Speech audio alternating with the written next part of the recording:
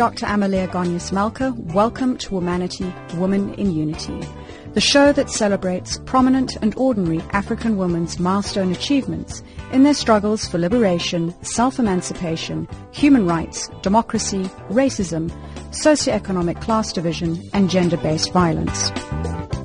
Joining us today in studio in Pretoria, South Africa, is Dr. Evelyn Mapula Mashokwa, who is head of the urology department at the Steve Biko Academic Hospital.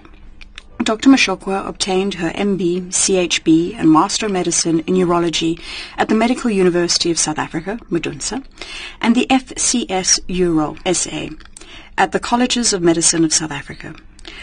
Very notably, she was the first black female urologist in South Africa. Welcome to the show, Dr. Mashokwa. Thank you. Dr. Mashokwa, curiously, urology seems to be a male domain and also a very scarce profession. I understand that there are fewer than 300 urologists in the country. Can you please share with the listeners, firstly, what made you become a urologist, and secondly, why so few women specialize in the field? I should say the number says it. When you look at the nature of the job that we do as urologists, it's most of the time male-related, health issues. And if you look at the nature, the anatomy of what we work on, which is the kidneys, the ureter, the bladder, the genital system, what happens is that it's a relatively newer specialty. It started, in the 70s, and some of the first urologists are actually still alive. People, because it's a relatively new specialty. So that is why we've got fewer numbers. And when you talk of the current number, we're talking of around 300. Remember, there's some who are actually out of the country. So it's actually not that number. And some are not practicing urology. You find that they studied urology but now working as farmers or, other things. So what happens is the number says it all. Being a newer specialty, the training, you need a trainer to be able to get more numbers. So there's a ratio that works, for training with the HPCSA. Currently, it's about 1:2. And in the country, we've got 7 universities that train urology. At present, the one in the Cape, Mthatha, they just brought it now to be able to train as well. So the accreditation is for fewer units in the country. So that is one of the reasons why the fewer numbers. On the second question you're asking me, why did I decide to become a urologist? I should say it's actually one of the common questions that I've been asked, not only by students, but by patients. I don't know what to say in terms of whether there would be patients who are comfortable or not comfortable, because some would ask me literally when I'm about to examine or after examining them, that they'll be like, why did you decide to be a urologist, when they're busy undressing or something like that? So it's one of the questions which I've got a lot of answers for. But the biggest reason why I became a urologist is because not only do I like the job, but I love it. So it's one of the best decisions that I made. And the reward in terms of, the patient outcome, it's amazing. And every day it's like discovering myself, on the job in such a way that I not only feel that I'm offering service, but I also feel that I'm being serviced, because the thankfulness, that I get from my patients, it's great. That is beyond explanation.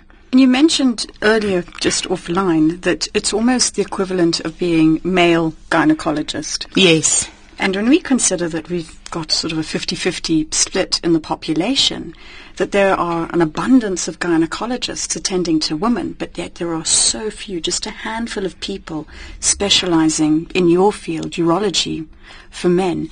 Can you tell us a bit about the fields and the typical encounters that you have? I know that you mentioned fertility was one area. Yes, if you look at the spectrum of the illnesses that we deal with, as we say, urologist, it's coming from urine. So it's things that have to do with urine. So it's the kidneys, the ureter, the bladder, and the external genitalia. That's basically what we work with. So that is what I basically deal with on a daily basis. I know people may be saying, okay, this is an equivalent of a gynecologist. No, it's not. Because as a urologist, I see both men and women. Although more than 80% of my patients are men, we do see women who have got urine problems, like some will be laughing, then urine comes out, or sneezing, or lifting a baby, for instance. You do have children who are bedwetting. That's part of my job. Can attend to things like that. Difficulty in passing urine, for instance, blood in the urine, cancers of the organs that I've already mentioned. So it's quite a wide spectrum, and that is what on a daily basis one deals with. Very diverse. Looking at the medical field at a broader level, what challenges do you think women still face coming into the field, and also, importantly, remaining in the field? Let me start by saying what gets you anywhere does not keep you there. There are many things that happens, as women to get in. For me, it's not a blanket statement, but it has to do with my journey, onto this field. That, for instance, deciding on becoming a urologist, it was a journey. That's not what I started dreaming as. I actually started dreaming as becoming a professional nurse. Why? I already had a child in matric. And I remember telling my teacher, who I'll never forget, Mr. Bennett Manyama, that, what, I can't wait to work for my child. And then he said to me, you can be a doctor. I was not even thinking about that. So having somebody who can offer career guidance, coming from the rural area, having somebody who sees the spark in you and saying to you, you too can be that. So that is Mr. Manyama, what he did for me. And he said to me, you can be a doctor. Then that is where things started opening up, walking in the dusty streets of Gapan. So that was the first thing, career guidance. The second thing, applying and knowing how to do it. Getting to that information was another journey. So from there, the duration to become a doctor is a long time. And if you are thinking of, like instant, like the fast food kind of a way, you think, no, this is too long for me. There are no shortcuts. So getting there and then deciding on becoming a specialist. I remember one of the quotes that say, as a woman, there are two careers that you always have to look at.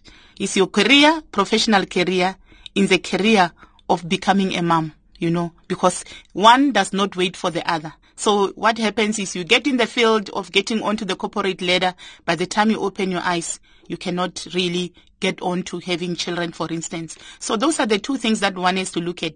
So you get on board. Once you are on board, now the thing is, if you decided to have both, managing both, it's another thing. So that's why I'm saying what got you there will not keep you there. And what happens if you look now in the medical profession, there has been an increase, for instance, in the number of women who become doctors. But you find that almost half of them don't want to stay in the clinical work. By clinical work, I mean where you are on call, where you are going to casualty and all of that. So some will decide to move out, like working for pharmaceuticals, because it's easier. There are hours of work. So the workload actually is the same for everyone, but we are not functioning the same way. And I think it starts by becoming conscious as a woman. What are your priorities? What do you like? What means a lot to you? Is it family time, or not? So I call it fine-tuning between work and also family, being able to strike that balance. I see it not as a space where you can never say it's perfect, but it's when the vibration is not too much, then you know that you are actually in balance. So achieving that harmony, yes, which is, as you said, it's a delicate balance. Yes. As a gender-based show, did you encounter any gender challenges during the course of your career, and how did you overcome them? I did encounter a lot of challenges. Firstly, it was on deciding on my career path. Do I really want to be in this space where I don't know any woman who is a urologist? I had no role model. That was a big problem. I had no one who I could go and ask and say, tell me, you are a female in urology, how are you doing? So that was the biggest challenge for me. But I definitely knew that I liked the job. I think what helped me a lot, I remember at that time, going through internet, searching. At that time, I remember in Europe, there were around 20 women who were in urology. And then I actually went to Washington, D.C. to present there. And that helped me a lot. When I went there, I met women who were like, no, we are in urology. I went to a meeting to present on transplant. That helped me a lot. Then I was like, I could see some women in the field. So when I came back after the trip, I decided this is where I want to be. And it was not easy because I was called names. I should say, I would be walking through the corridor, firstly called names by my own colleagues, being called Penny's doctor, that's what they would call me. And that is what would help because they were not used to seeing a woman in the field. So with patients, biggest challenge. There are patients who would be on the queue and then I want to see them. They'll be like, no, we prefer to be seen by a man. So I would sometimes leave the clinic packed with patients. Purely because they didn't want to be seen by a woman. They didn't want to be seen by a woman, and then I had to go home early. So it happened many times. When I started working, seeing my own patients, there are patients who left their files on my desk. After waiting on the queue in private, then they'll come in and then they're like, you are the doctor. Where is Dr. Mshoko? I'm like, it's me. Then they're like, no. I prefer him. And they leave the file on the desk. After having waited, so the challenge is ongoing. But what I like to say is I will not let people who I can't even remember their names to choose for me my destiny. And now being the head of department, most of my trainees are men. So it's still another ongoing challenge. Why? Because you've got people who are answerable to you, who you have to teach a skill, And what happens is you really have to look at what works in the system. The language we speak as women is not the same as with men. So being factual, being straight to the point, literally meaning what you say and saying what you mean. So those are the things which I had to literally get on so that I act and say the way things should be. And as head of Department of Urology at the Steve Biko Academic Hospital, I understand that it's a tertiary healthcare institution which renders highly specialized services to medically referred patients. You've told us a little bit about some of the training work that you do with your students. Can you tell us more about some of the other areas and the responsibilities that are attached to the role?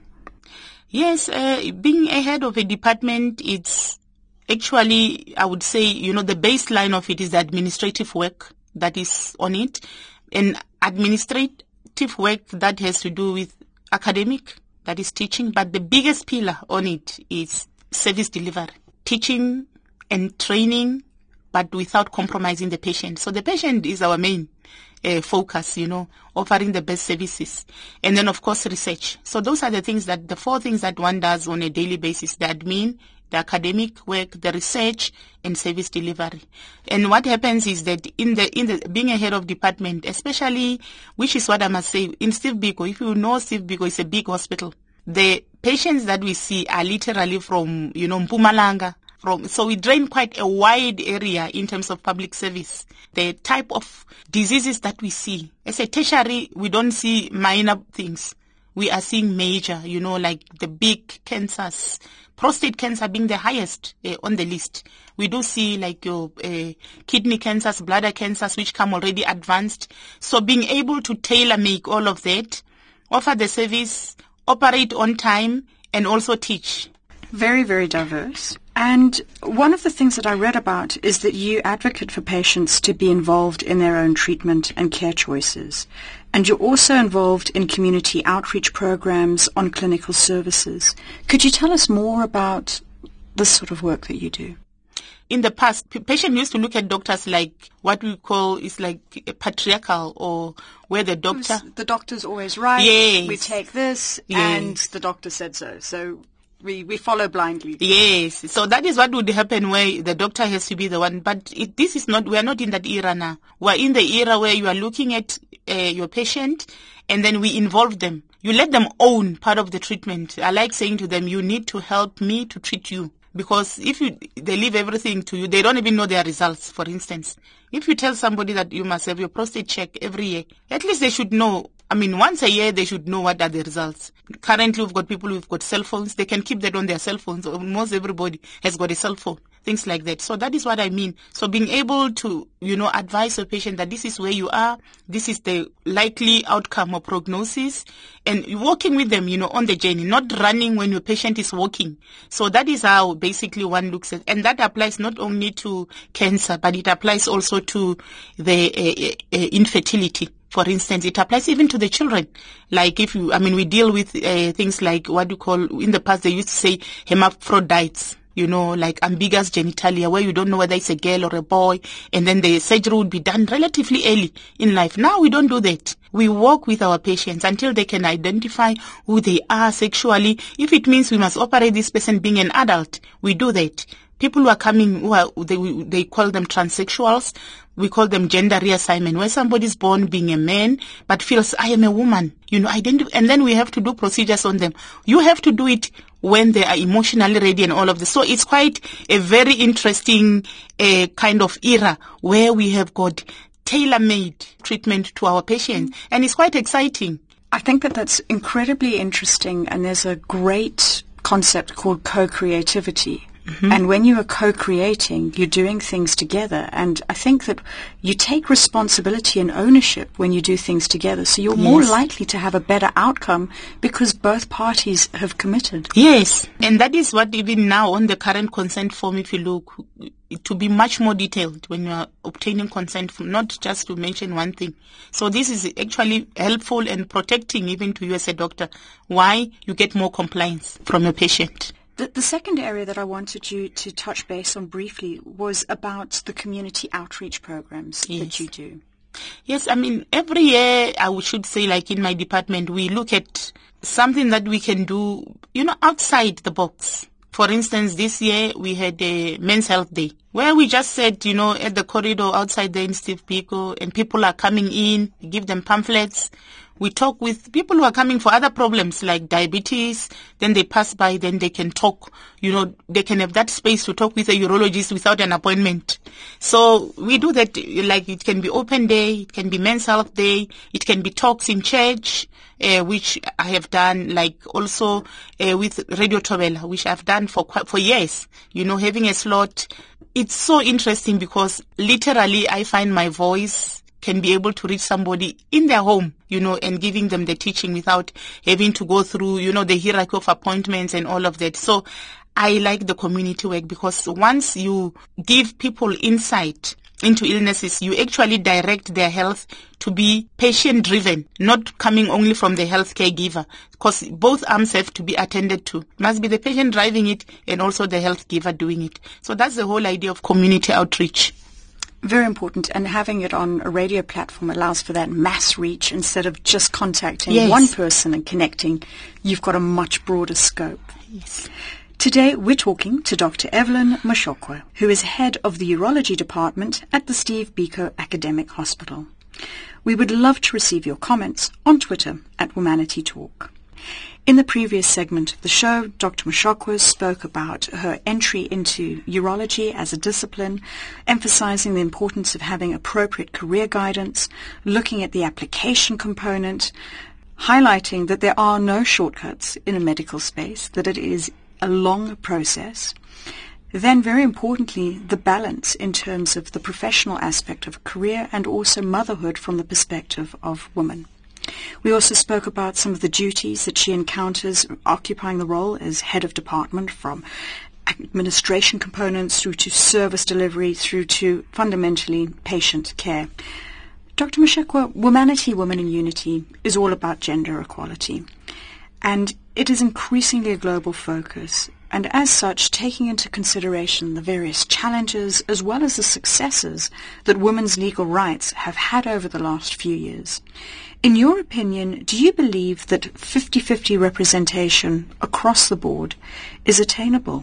And what areas do you think we still need attention with regards to women's progress?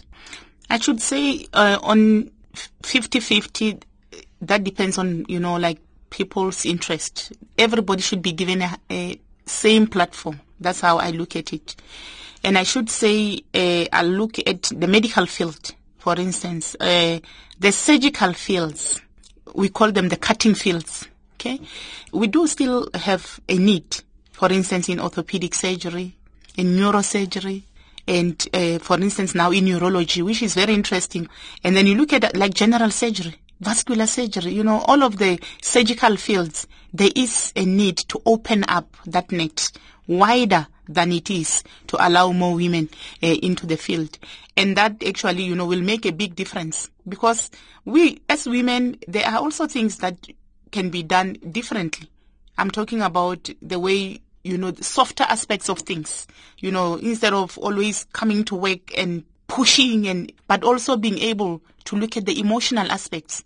So having greater empathy. Yes, having the empathy, and also, I like actually connecting with my patients, definitely. Because what happens is, once you build the trust with the person, once you go and take somebody for a surgical procedure and they are relaxed, what happens is, I believe that all the cells in the body, get geared to heal. But if you've got somebody who's tense and all, it becomes a problem even in the healing, complaining more, and all of that. So there are things, there are components which I think men and women can learn from each other. So the mix makes a big difference. A blend of both genders coming together. As we're in Women's Month now, what, in your opinion, is the state of gender equality in our country? There's still a lot to be done, in my opinion. And I will go back, to schools. Because if you look only at tertiary, that is not the basis, of... We need a pipeline to bring them in. So if you're only going to look at the top, you miss a lot. Let's go down to the basics. Basics is the primary school, your high school. I'll tell you, for instance, what I also went through growing up. And I know there are still many families that are going through that. That the girl child is the one that has to fetch water, that has to make the fire, that has to iron the clothes of all the brothers. This is what I did. That has to warm the water, on the floor or with paraffin, without electricity. The girl child has to do all of that and still do the same homework that the boy child is doing. Girls have got far more domestic chores to attend to. In fact, they've got all of the domestic chores. There are no gardens in most of the rural areas where you can be like, okay, because there would be this split that no, the boy can do the garden, the girl. You are cooking every day. The cooking is every day. And not only that, most child-headed homes, who heads them? It's girls. Okay? So let's look at that. And when we are coming with intervention, we know we are starting it from the basic, that you've got homework, not only physical. That is what I personally had to go through. And I know it's still happening. And then you move on. There is what I call cultural, impact, for instance, which I still have in every cell of my body. Where I know, for instance, when you are sitting on a chair and then your father or your brother comes, you get off the chair, you sit on the ground. This is still happening in many grounds. Then the same girl has to come and be a professional like I am now, being a head of department. And what you grew up, literally you have to put away to work, to go with what works. It's quite a big shift in the mindset, and that one has to consciously deal with, So these are some of the things that we have to look at, that the cultural upbringing that we have, it has got positives and has got negatives. But what is important is to be able to shift. I call it a switch, so that you can be able to look at what is working in the system where you are in. And that is happening in all instances. Like, if I go home and there's a funeral, for instance, I know that there's women, 3 a.m. you are there cutting the veggies and all of that, being part of community work. Because most community work, it has to be women who do that. So it's like moving between two poles, the self and the community. The self and the community, on an ongoing basis. I think that is an invaluable point. And such a challenge that women have to navigate. Yes. But would you say that, so from a cultural point of view, that's your upbringing, that's what you know, that's ingrained in you. But if you hadn't been exposed to the professional side of things, you would never know what the professional expectations were of you. And now, as you said, you've got this blend where you turn one on and turn the other off. And you're constantly having to navigate between those paradigms, mental shifts. Yes, it is. And for me, I find it exciting because I get bored easily. So for me to be able to shift both, I don't find any problem. It's like wearing a different hat for everything. But what happens is there are some people who literally will look at it and find it overwhelming. That me, doing this, like in Silovedu culture, you don't talk with people, you look at them in the eyes. You have to look down, and kneel and all of that. I can switch between the two. But that's how you manage it and navigate and have made a success out of that. Very importantly, Education is an absolute key in terms of achieving progress and development amongst women in Africa, and you're a proven case in point. And one question that I ask guests is to share some of the obstacles that they've encountered whilst building their career, to demonstrate to everyone that is listening today that the success of women like you who've achieved wasn't received on a silver platter. It required a lot of hard work and sacrifice. And one of the things that I read in preparation for this program about you is that when you were preparing to sit your final matric exams, so at age 17, your school kicked you out because you were pregnant. A year later, you sat your matric. You were one of the best performing students, managing, nursing your infant daughter, as well as juggling your studies. 2 points come to mind. The first one is your perseverance, how important earning your matric is as a ticket to the game, and one step is a very important one to lay the foundation for your future. And then the second one is, I'd love to hear your view on schools of allowing girls who are pregnant to continue with their studies, to achieve their goals in life and not be denied opportunities, because otherwise their life goes on hold forever just because they're pregnant. Yes, I mean, I should say, like, on the history that we just gave, being taken out of your matric, busy writing a paper, it's one of the lowest moments I've been in my life. But what is important is that getting out of that moment, it told me that I can get off anything.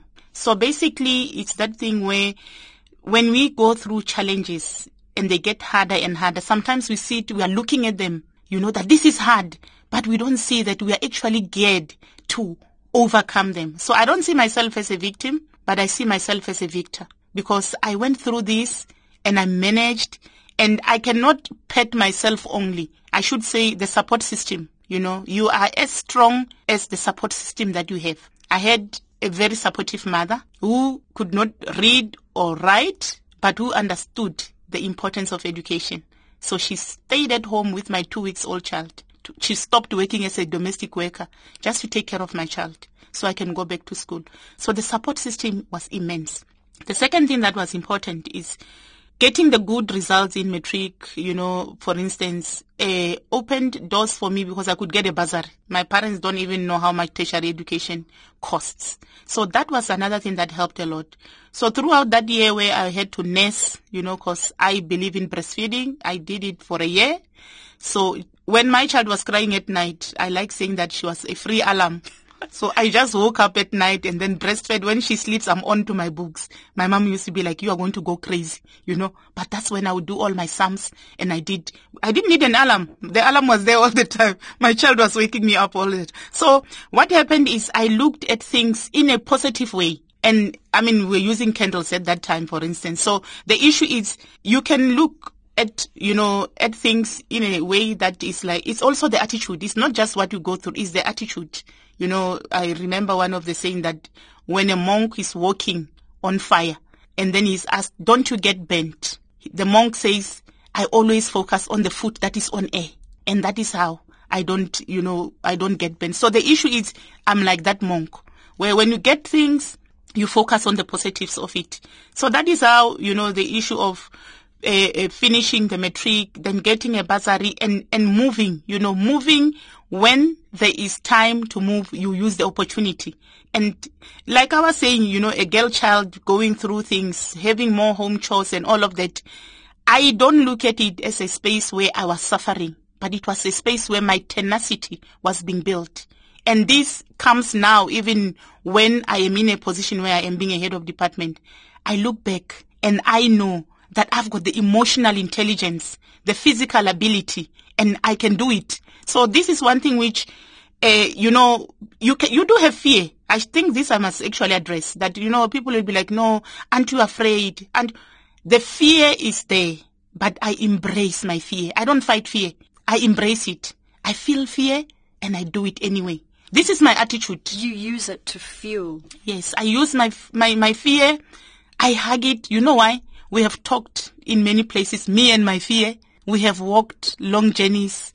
We have gone through darkness and brightness, and I'm not afraid of my fear. So this is what I feel, the fear, and I do it. So that's how I look at it. And in terms of the question you asked me on what should be happening on a girl child that gets pregnant, I should answer quickly and swiftly. It's only girls and women that fall pregnant. But in life, there are always pairs. There's always a father behind, So what happens is women should be given the opportunities. When I went back the following year with my 2-week-old at home, there are teachers who called me, females who called me and said, "Where is your child? Why are you here? You should be going back home. You may have left your child with some old woman." And, it was women who did that to me, who told me to leave.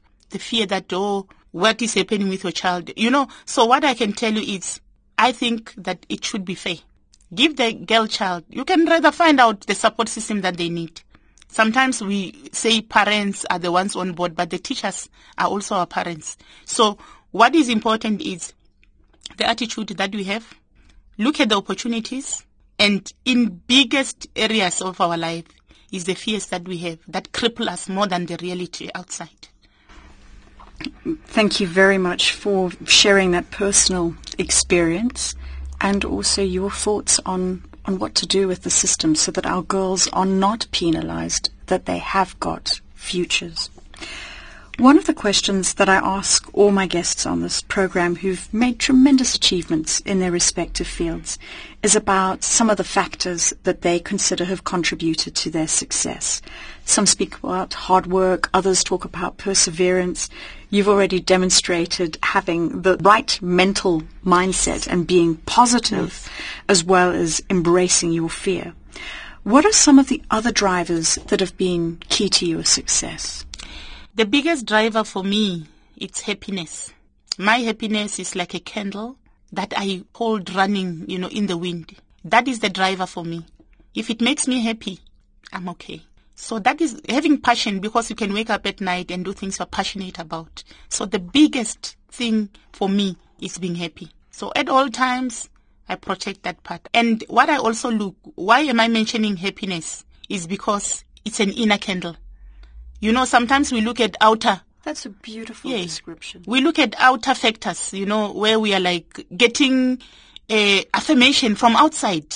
And that's not how I look at life. I look at life and the universe as my mirror, that it will always reflect what I think of me. So once you have got that candle inside, you are like, this is what I want. You go for it. The whole world will be geared to get onto the wavelength to take you where you want to go. So I think for me, that is the biggest thing, because I've looked, even if it's support system, because once you're happy, people around you are supporting, you'll identify them because you are looking for happiness in everybody. You look at venues that allow that. You look at whoever can come and add, not contaminate, into the system or in this well of happiness. So that's how I see it. It's driving. It's part of my values. It's what I want to give. You cannot share what you don't have.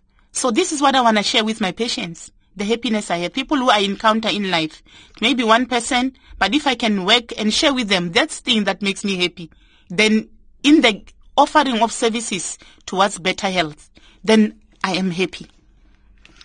What would you say have been some of the pivotal moments in your life growing up? It's a lot.